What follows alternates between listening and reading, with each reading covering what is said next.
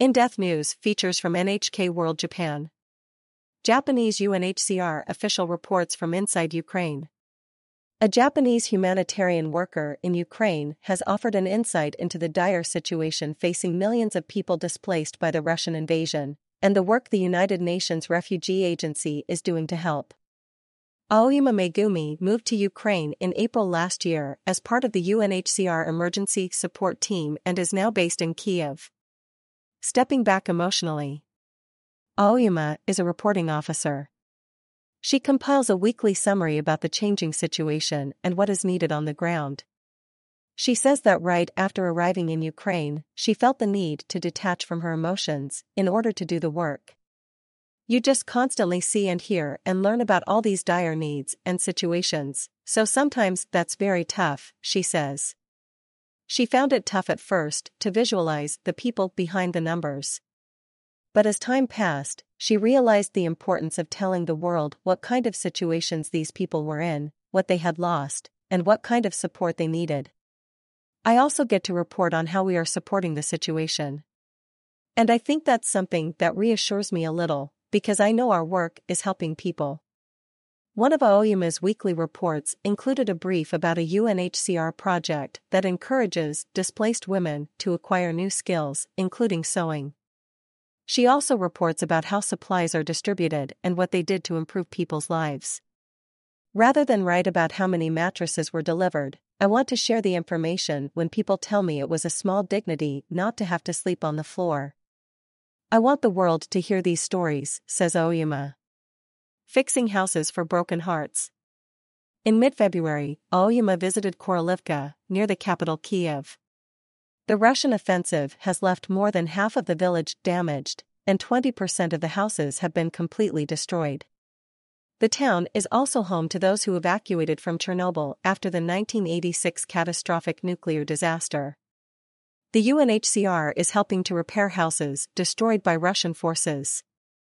Aoyama visited Nina Zinchenko's home, where the UNHCR has provided financial and technical support to repair crumbled walls and broken windows.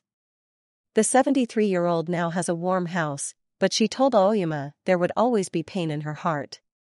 Zinchenko's 29-year-old grandson died in the war in March last year. He fought in the northern part of the country just after the invasion began. His widow is also a soldier and is still fighting on the front line. Zinchenko said, "I want to see what Russian President Vladimir Putin would think of all of this, witnessing all the things he destroyed, those cemeteries where our children are buried. Would he feel the fear and pain that we are experiencing? I really want him to be brought here and see what he has done." The United Nations estimates more than 17 million people are in urgent need of protection and humanitarian assistance because of the Russian invasion. More than 160,000 people in Ukraine received housing support from the UNHCR last year, and many more need help. Carolina Lindholm-Billing, the UNHCR's representative in Ukraine, says one of the main difficulties is that the people in most need of humanitarian assistance are in difficult-to-reach areas. But the agency is determined to help. Just over the last 6 days, UNHCR has participated in 10 interagency convoys bringing relief items to people living in some of these settlements. 5 of these convoys have gone to what we call very high-risk areas within 20 kilometers of the active front line. When we call it very high risk, it means that we are taking a risk and accepting a risk that something could happen to our staff just in order to reach those people who remain in these areas. Continuing support and care. With no end in sight for the protracted war, there is concern that global support and interest will taper off. Aoyama urges people to stay informed of what is happening in Ukraine. It is very difficult to know how to solve the problems, not only in Ukraine, but also in many other places where the world's attention waned as wars and conflicts have been going on for many years. I hope that people will think about what is happening in Ukraine at some point in their daily lives, and that I can play a role by conveying what people here are saying. Koyama Shoko. NHK World. Correspondent. Matsumoto Miki. NHK World. Video journalist.